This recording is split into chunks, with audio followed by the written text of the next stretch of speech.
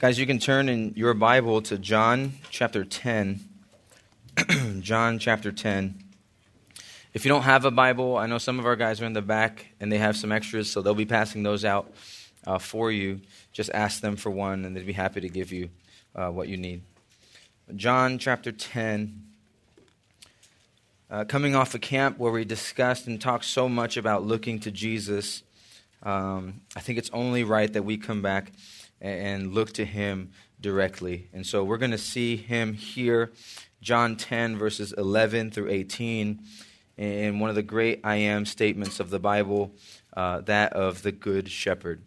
The Good Shepherd. So we're going to look at John 10, 11 through 18 this morning. And let me read it for us.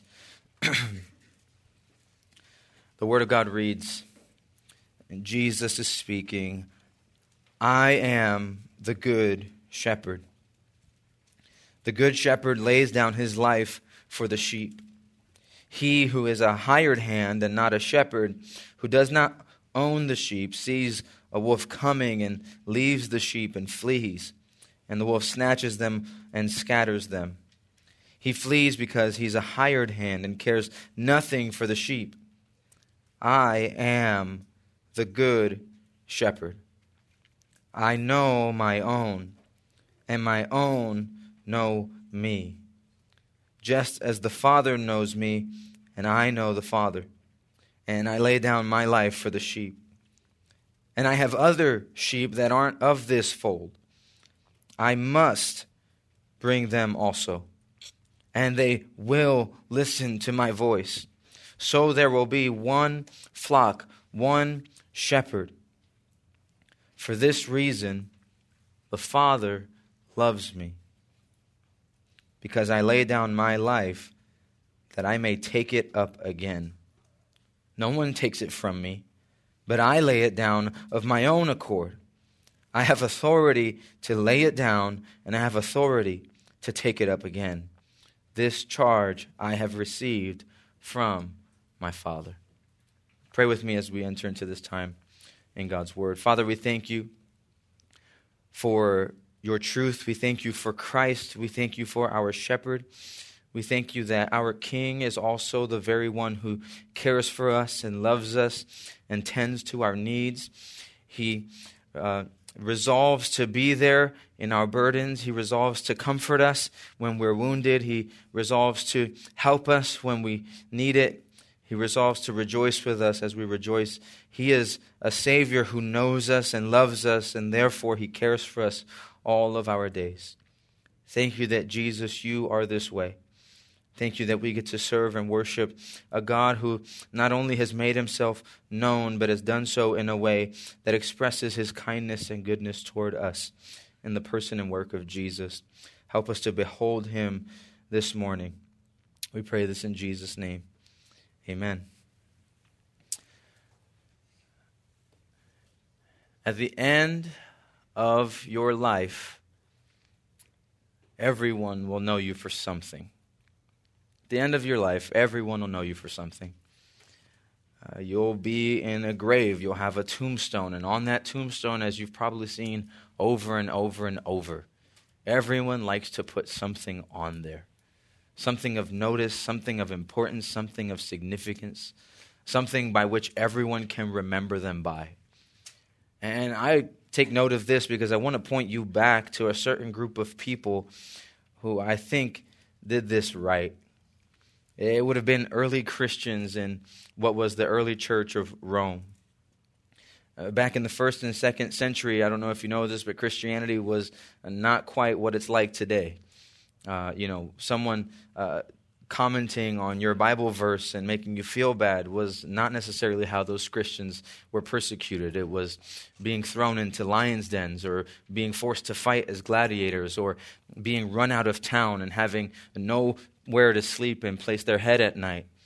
Christians had a rough life, and one of the ways in which the Roman rulers of the early church age forced and pressed their reign upon and tried to wipe out Christianity was even by desecrating the way that they buried their dead.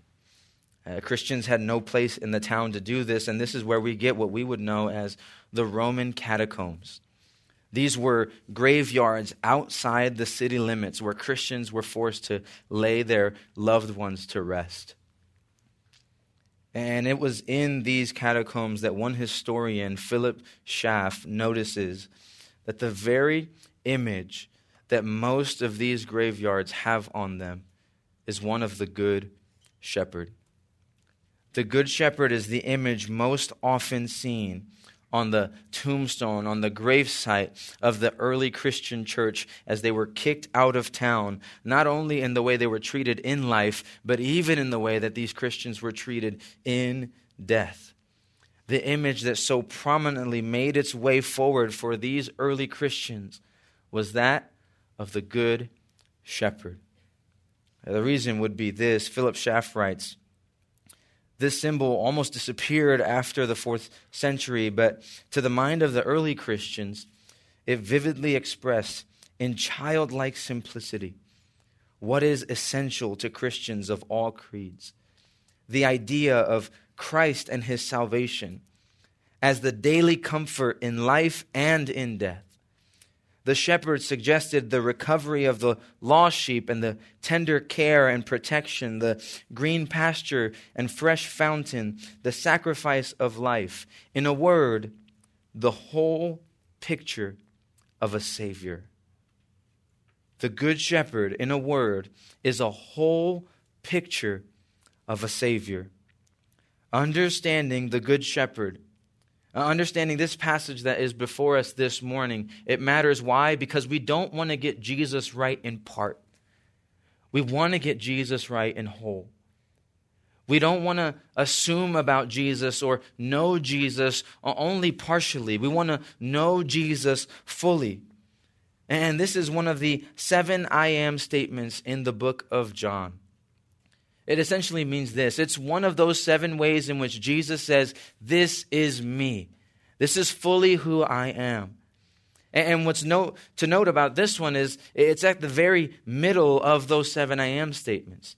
There's 3 that come before and 3 that come after it, and it isn't by accident.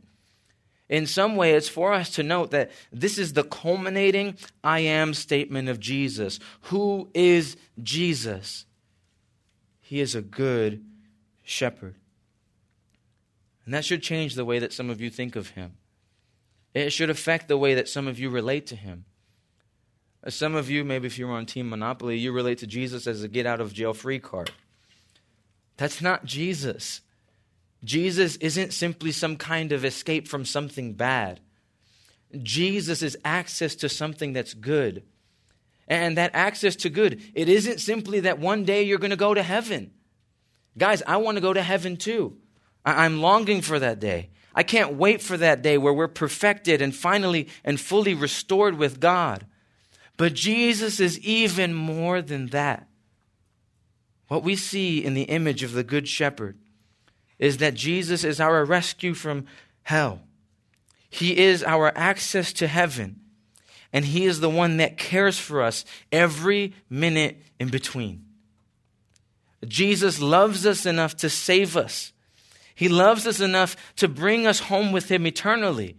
And he loves us enough to care for us in the present. You have a present, caring, loving Jesus. And my question would be, do you know him? Some of you are content with Jesus simply being an escape route. He's the way out, and that's good enough for me. Some of you are content with being saved from hell, but you're not treasuring Jesus as your Lord and Savior, as your shepherd. John Owen says it this way: many will say with confidence that they desire to be with Christ and behold his glory. But when asked, they can give no reason for this desire except that it would be better than going to hell. Jesus offers you so much more than that, guys. Jesus wants you to know that as your Savior, he also desires to be your friend. He desires to be your lifelong partner. He desires to be the one that's there for you when you're burdened or when you're troubled, when you're saddened or when you're angry, when you feel hopeless and you feel lost, when you feel like life is caving in, when you feel like nothing's going your way, when you feel like you just can't fix anything or any of the problems that are going on around you, Jesus wants you to know that he is there for you. Oftentimes with you, and guys, honestly, oftentimes in spite of you, oftentimes in spite of me. That as sheep do to a shepherd, they get lost and they go their own way and they oftentimes do dumb things. But he is the good shepherd, the one who will care for you and has shown so in the fact that he's given his life not only to grant you eternity, but in the present to be with you and to love you, to guide you and to lead you. That's who he is. The early church understood that. But it isn't just for them to understand. It's for all of us to understand. It's for all of us to treasure. May Jesus be your delight. Yes, because he saves, but also because he cares. That's what I want you to see this morning. Jesus is going to remind us of this in three key ways through this text. This quick parable of this good shepherd, it reminds us of him and his care for us, his love for us. And we're going to see it in these ways. One, we're going to look at the person, the shepherd as a person. Number two, the purpose. What is the purpose of this shepherd? And number three, his power. By what power does this shepherd work? Those are the three ways we're going to see that this morning. The person, his purpose, and his power. Now, as we dive into the Good Shepherd, we realize, right, in John chapter 10, means we've missed 9 chapters, and this is also leading somewhere, so we're missing a lot that's coming up. And so where exactly are we? How did we get here? And why would Jesus say this, and why would it have any effect on the people listening to him? Well, to do so, I think it'd be helpful for us to understand this isn't the first time that God has talked about or described himself as a shepherd. God throughout the Old Testament has talked about himself in this way. We could turn to Genesis 48:15, where Joseph is being blessed. And here we hear these words, the God before whom my fathers Abraham and Isaac walked, the God who has been my shepherd all my life long to this day. This is the way the Bible talks about God. And when Jesus steps into the scene and describes himself as a shepherd, he's doing so in light of the reality that the people of God have been led astray by many bad shepherds. Many religious people, many people who say they know God and say they love God, have led God's people away from him. They've led them into rules and commandments that have nothing to do with the heart of what God wants. They've led them into practices and rituals that have nothing to do with what God wants. These shepherds that have stepped up in the land of Israel, they've led the people in their own selfish desires. And God has to do something about it. God is not okay with people turning away from him. God desires for each and every single human being to turn to him in worship, both in spirit and in truth. And so God does something about it. God does something about it so powerfully. And it's something that's foreseen by the prophet Ezekiel. Ezekiel chapter 34. If you were to turn here in verses 23 and 24. After God's people have been led astray for so long, the prophets promise us this. I will set up over them one shepherd, my servant David, and he will feed them. He will feed them and be their shepherd. And I, the Lord, will be their God.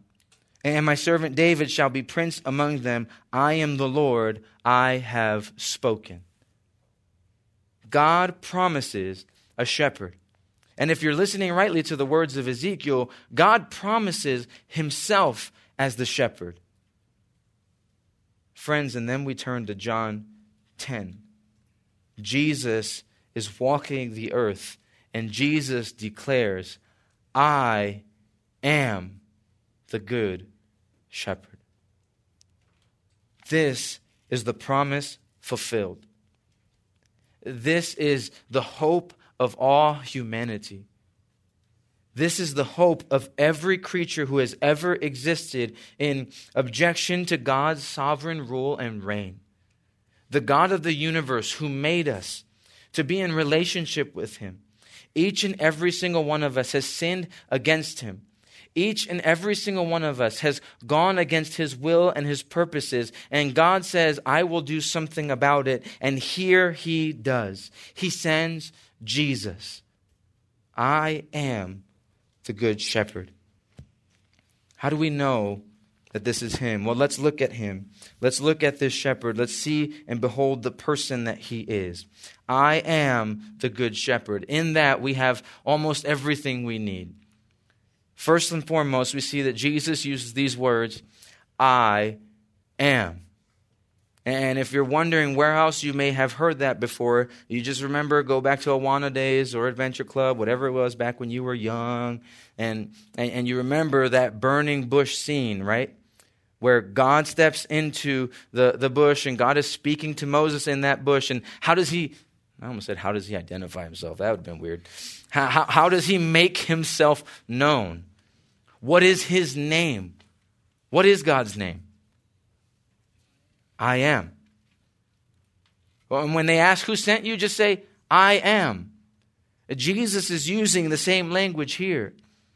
I am. It's a Greek way of putting that same sentence together. It's a way of denoting that Jesus is declaring, I am equal with God. And how do I demonstrate that? Well, I demonstrate that by being the Good Shepherd. Jesus is the one we've longed for. He declares his godness. And he demonstrates that he is the one that God has promised by being this Good Shepherd. That word good is not hard to understand, right? It's something that's excellent, noble, beautiful, precious. It's supreme. It's superior to all things. It's a number 2 at Chick-fil-A. No pickles. Polynesian sauce. It's excellent in everything that it is. By nature, by definition, it's good. That's who Jesus is as a shepherd. And now, how does he prove that, right? Because you can say something's good, but we all need to see it. Like, we all need to agree that it's good. That's why when I say number 2 with no pickles, you guys go, maybe number 1. Or some of you are like, maybe In-N-Out. Well, you're wrong. But we can't come to a consensus, right? How do we come to a consensus that Jesus is the Good Shepherd? He's God. He steps down to be our shepherd. And what does he do for us? How does he prove it? Verse 11, I am the Good Shepherd. The Good Shepherd lays down his life for the sheep. The Good Shepherd lays down his life for the sheep. Jesus is describing himself while looking forward the entire time to the cross. Jesus is assessing the scene and understanding his mission rightly and telling and declaring to everyone in his presence, I am this Good Shepherd. Why? Because I will give my very life for you. When you're in harm's way, as sin has put you in, when you're in harm's way as you have put yourself in, what does Jesus do as the Good Shepherd? He rescues you, yes, but he does so at the cost of his own life. That's the epitome of what a Good Shepherd would be. And Jesus goes on to demonstrate to us this reality and the beauty of what this shepherd is like by creating a contrast. He creates a contrast. He creates these 2 different images of what a shepherd could be like. One is called a hired hand, and the other is a good shepherd. And he highlights both of them to show you just exactly what his heart is like. Look at verse 12. He who is a hired hand and not a shepherd, who does not own the sheep, sees the wolf coming and leaves the sheep and flees. And the wolf snatches them and scatters them. He flees because he's a hired hand and cares nothing for the sheep. I am the good shepherd. We have these two different images that Jesus presents for us, right? It's a hired hand and it's a shepherd. The higher hand is characterized by this. Number one, he's not a shepherd. It's not his day job. He got brought in to do something that no one else could do. And in this time, a shepherd was someone who was within the family. And you didn't just have a shepherd in your own home. Different homes that existed in the community, they would agree upon who would shepherd the flocks for all of them. And if you didn't have someone, then you would go find someone, kind of like a third party. And you would tell them, come in, we'll pay you to take care of these sheep. Well, when you pay someone who doesn't take care of sheep to take care of sheep, what do you think is going to happen? All kinds of bad stuff. The sheep are going to get lost. The sheep are going to get hurt, and no one's taking care of them. I mean, this guy might even set up a little pit and start roasting one up. You never know. He's a hired hand. He doesn't care about the sheep. He does casual labor. He's a transient worker. He doesn't take any special interest in this job. As soon as his pay is in his pockets, he's gone. He doesn't care. The less he can work, the better.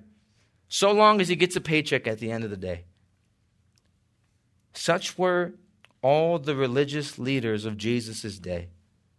They led God's people, but only because it gave them a good name in society. Only because it fed their families. Only because it made them rich. Only because it made them famous.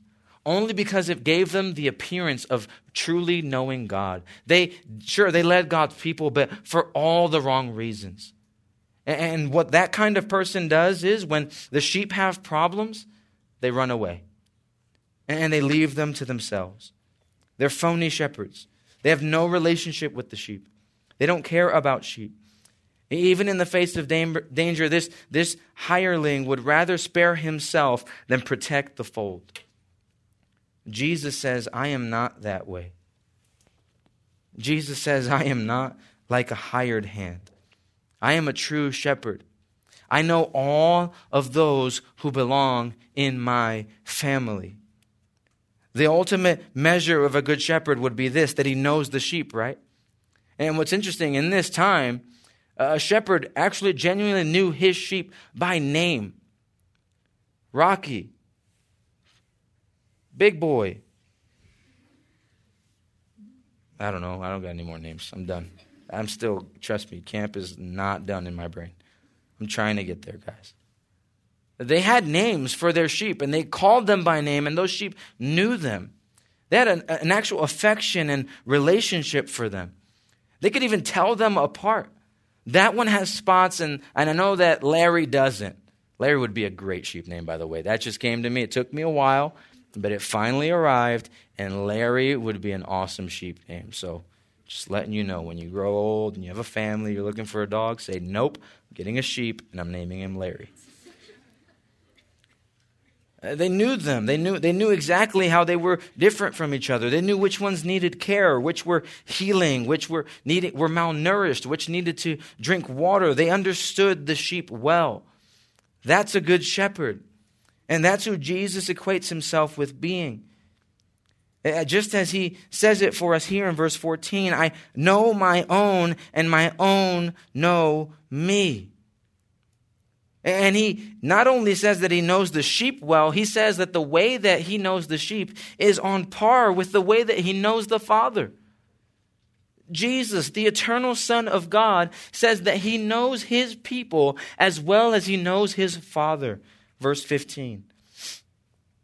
Just as the Father knows me, and I know the Father, and I lay down my life for the sheep. It's a relationship in which nothing can come in and undo what has been brought together there, right? There is such love and affection that Jesus is the kind of shepherd that once he has placed his affection on you, once he is for you, he will never let you go. He will never forget your name. He will never forget what's going on in your life. He understands that your parents are struggling. He understands that you guys are enduring some really hard financial times. He understands that school is hard. He understands that you want to be popular. He understands that you have big dreams for your life. He understands that you're going through heartache. He knows you and he loves you. And the beautiful thing is that the sheep always know him. This is who he is. This is how great he is. A shepherd who is that good, the sheep never forget him. How much more for a God as good as the one that we serve? Would we forget him? Guys, it's like this. After service today, I'm going to head up and I got kids to pick up, right? I got to go and get 3 little ones. One of them is Nemo, which is always fun because my favorite joke is that after service, I'm finding Nemo. Yeah. So I got to go pick that guy up. He's my guy. I know you might not believe it because he's a redhead, but that's mine. He's mine. And hey, makes the point even better. The guy doesn't quite look like me because he's got red hair. He looks very Irish. I don't know what happened, but he's mine. And you know how you're going to know? I'm going to walk into that room later, and I don't have to say a word. He's just going to look at me. He's going to get up, and he's going to go, Dada. And I'll tell you what, if you walked in, he ain't doing that for you. Because if you walked in to pick him up, he's going to think you're weird. He doesn't think that about me because he knows me and I know him. And so as soon as I walk in, he's itching to get out. And the first thing we'll do is we'll hug. I'll ask him how he did. He'll say good. He'll say cars. And then we'll leave. We know each other. We have a relationship that's built upon love. And for him especially, it's built upon me caring for him day in and day out. Because if it was up to him, he might not even be here anymore. He needs help. And he knows that. How much more for you and I, who know Jesus, and what's more, know a Jesus who has fully committed to knowing us. He's not in it for any other reason other than the fact that in his nature is love. In his nature is kindness. In his nature is compassion. And so he knows us and he loves us and he cares for us. This is Jesus.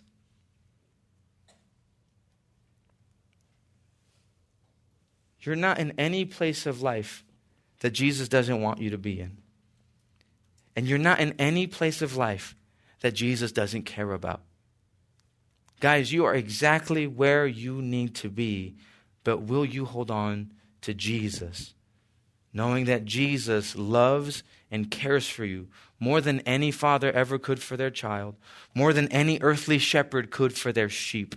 He cares for you like a God of the universe, though he didn't have to do anything, chose to save his people. And once he's fixed their love on them, he never lets them go.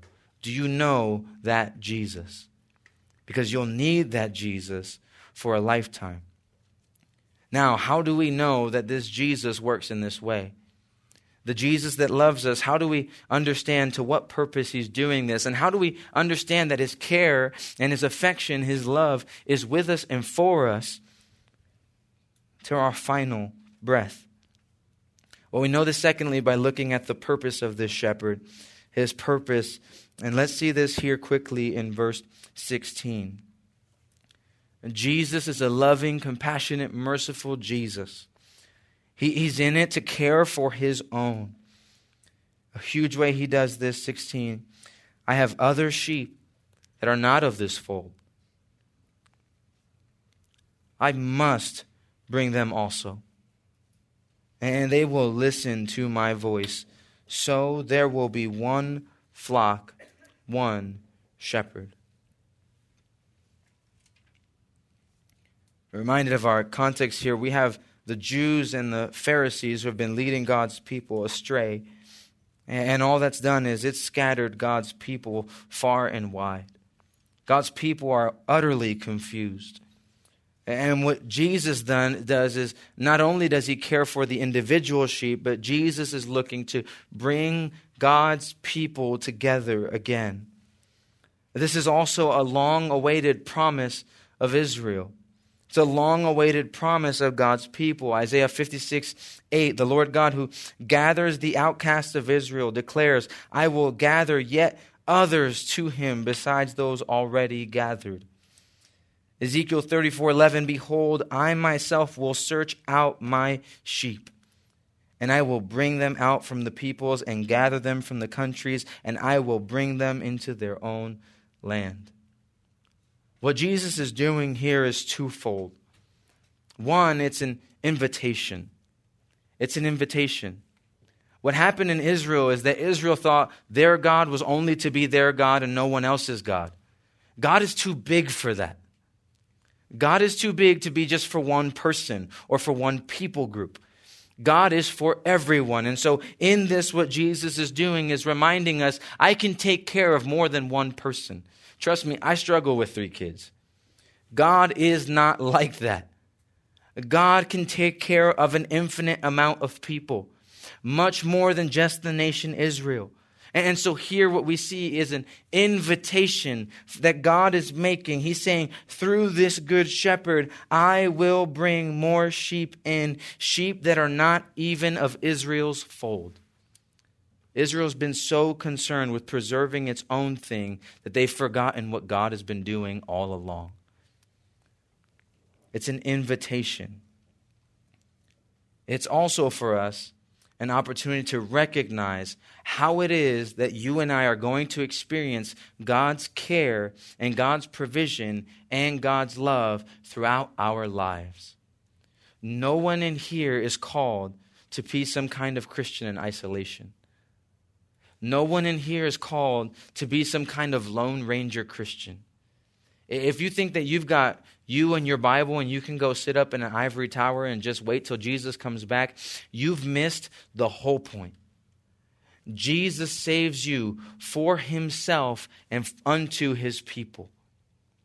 And so what we're doing now, the reason that we gather like this on Sunday mornings, the reason that soon we'll gather again in our Bible studies and you'll meet in your small groups is because every opportunity that we have to be together is a reminder that we have a good shepherd. When we do this, it's not so that you can simply hear me preach. It's not so that you can come on a Sunday morning and hear John MacArthur preach. It's so that together we can fix our gaze back on the one who matters most. We are here gathered together so that we could look toward Jesus as one flock with one shepherd. What Jesus has done as the good shepherd is he's opened the doors of heaven far and wide and said, anyone who wills to come in, let them come. And when you do, you will find a people not consumed with themselves, not consumed with how good they look, not consumed with how put together they are, not consumed with who's watching or appreciating them, not consumed with where they can get in life, but consumed with the shepherd, the one who leads them and guides them, cares for them, loves them, and knows them. Friends, that's what Christianity is all about. It's not just simply about God saving you. It's about God working in his people as all of them look to him. That's his purpose. God cares for us and knows us. And what a beautiful truth that God knows us all intimately and individually. And yet his concern is that together we would continue to look to him. And Jesus' ministry assures us that what we're doing here works. It assures us that as you stay close to God's people, you draw nearer to him. Isolate yourself from this, it is much harder to see your shepherd.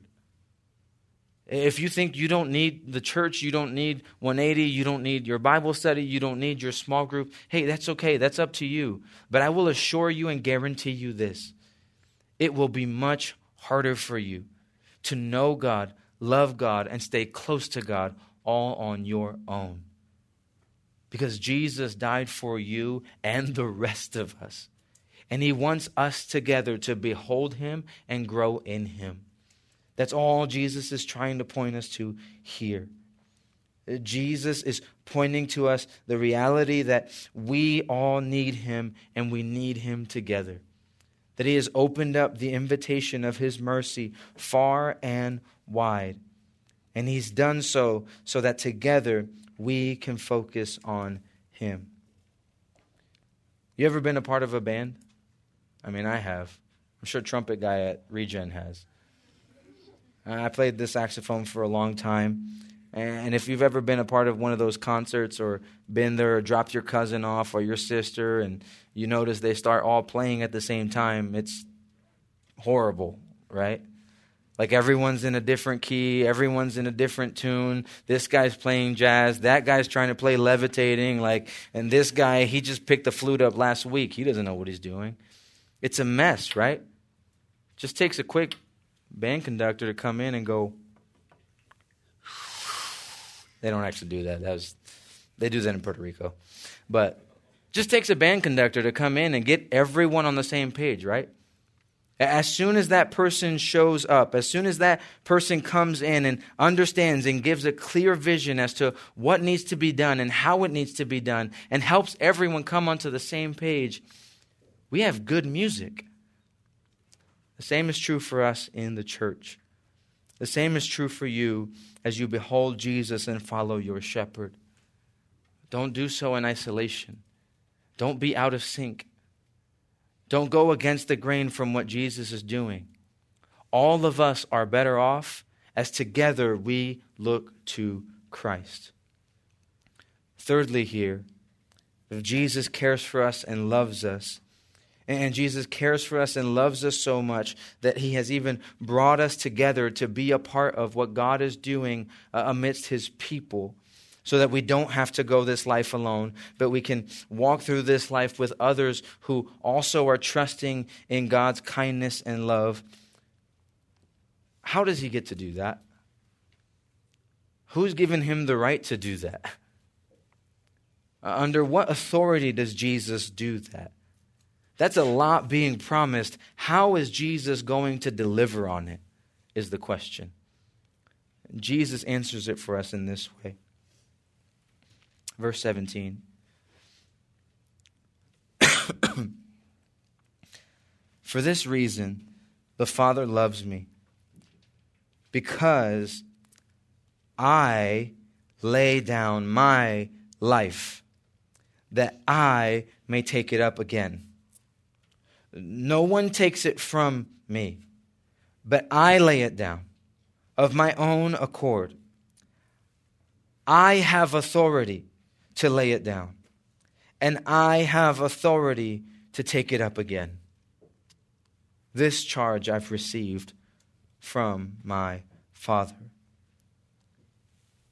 Jesus, being the good shepherd that he is, the one who would lay his life down so that you don't have to wander this earth alone and lost and hopeless. The Jesus that would give his life so that you could have brothers and sisters to walk through this life with, as a reminder of his care and provision for you. That Jesus, he didn't do all of that for you because anyone made him to. And perhaps we could even put it this way. Jesus didn't even just do that because you're a sinner. Jesus did that because Jesus is Jesus. Jesus does that because he is who he is. Jesus is committed to doing all that because all of life is in his hands. Because all authority, everything that you've ever seen that is made, it began with him. It began with the one who has no beginning. It began with the one who was God, is God, and forever will be God. It began with him who is the Word, and the Word that was with God and is God. It began with him who has eternally existed and will eternally exist, Jesus. Everything is in his hands. He holds authority over all things. And so when Jesus commits to being your shepherd, And when Jesus commits to laying his life down for you, and Jesus commits to taking it back up again, the guarantee that you have of all of that being true is bound up in Jesus. It's bound up in the reality that Jesus does this because he says so. Jesus does this because only he could do this. Jesus didn't endure wounds on his back or thorns on his head or the beating upon his face or nails upon his hands or feet or that final agonizing breath on the cross without first conceding to do so. Jesus endured the full wrath of God because he desired to. That was the only way possible for you and I to understand fully his love and to experience it. And Jesus did that out of his own will. Jesus did that because he wanted to. What a beautiful thing when our needs are matched by someone else's desire, right? I might need $20. None of you wants to give me $20. Maybe one of you does, and then you can meet me after service. I'd love to meet you. If I need $20, I need someone to want to give me $20, right? If I need a plate of food, I would hope that someone would want to give me a plate of food. That you need to be saved is one thing. But if no one wanted to save you, we would be hopeless. And friends, what we have in Jesus is a wanting Savior. One who looks upon our need. And that's not the reason that he gets up and does it. He does it because that's who he is. He is a Savior. And he has all authority, not only simply over your life, but over his own. And so he can commit out of his own will to give his life and to raise it back up because he is God, very God, who did not count that as something that needed to be grasped at or something he needed to hold on to. He emptied himself of all of that so that as a servant, he would obey God, give his life for us so that we could see the love of God displayed in the shepherd that he is.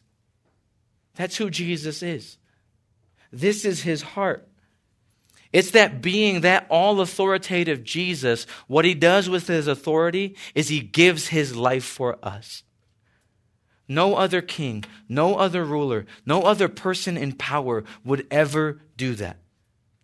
Only Jesus. He does so out of his own will. He does so out of his own volition. He had the power to give his life over for death, and he had the power to raise himself back up. And he did that, why?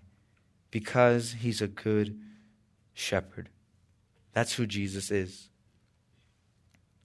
Jesus is the good shepherd not only because of his great character and his expressed concern for us, but also because he had authority over his own life and death and resurrection.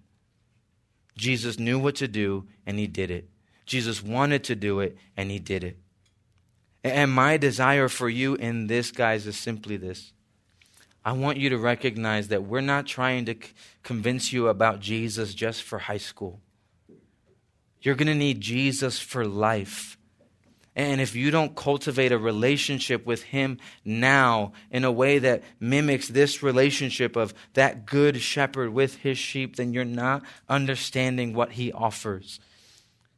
He's not just providing a means of escape or a route into heaven. He's providing you with a relationship for all of your life.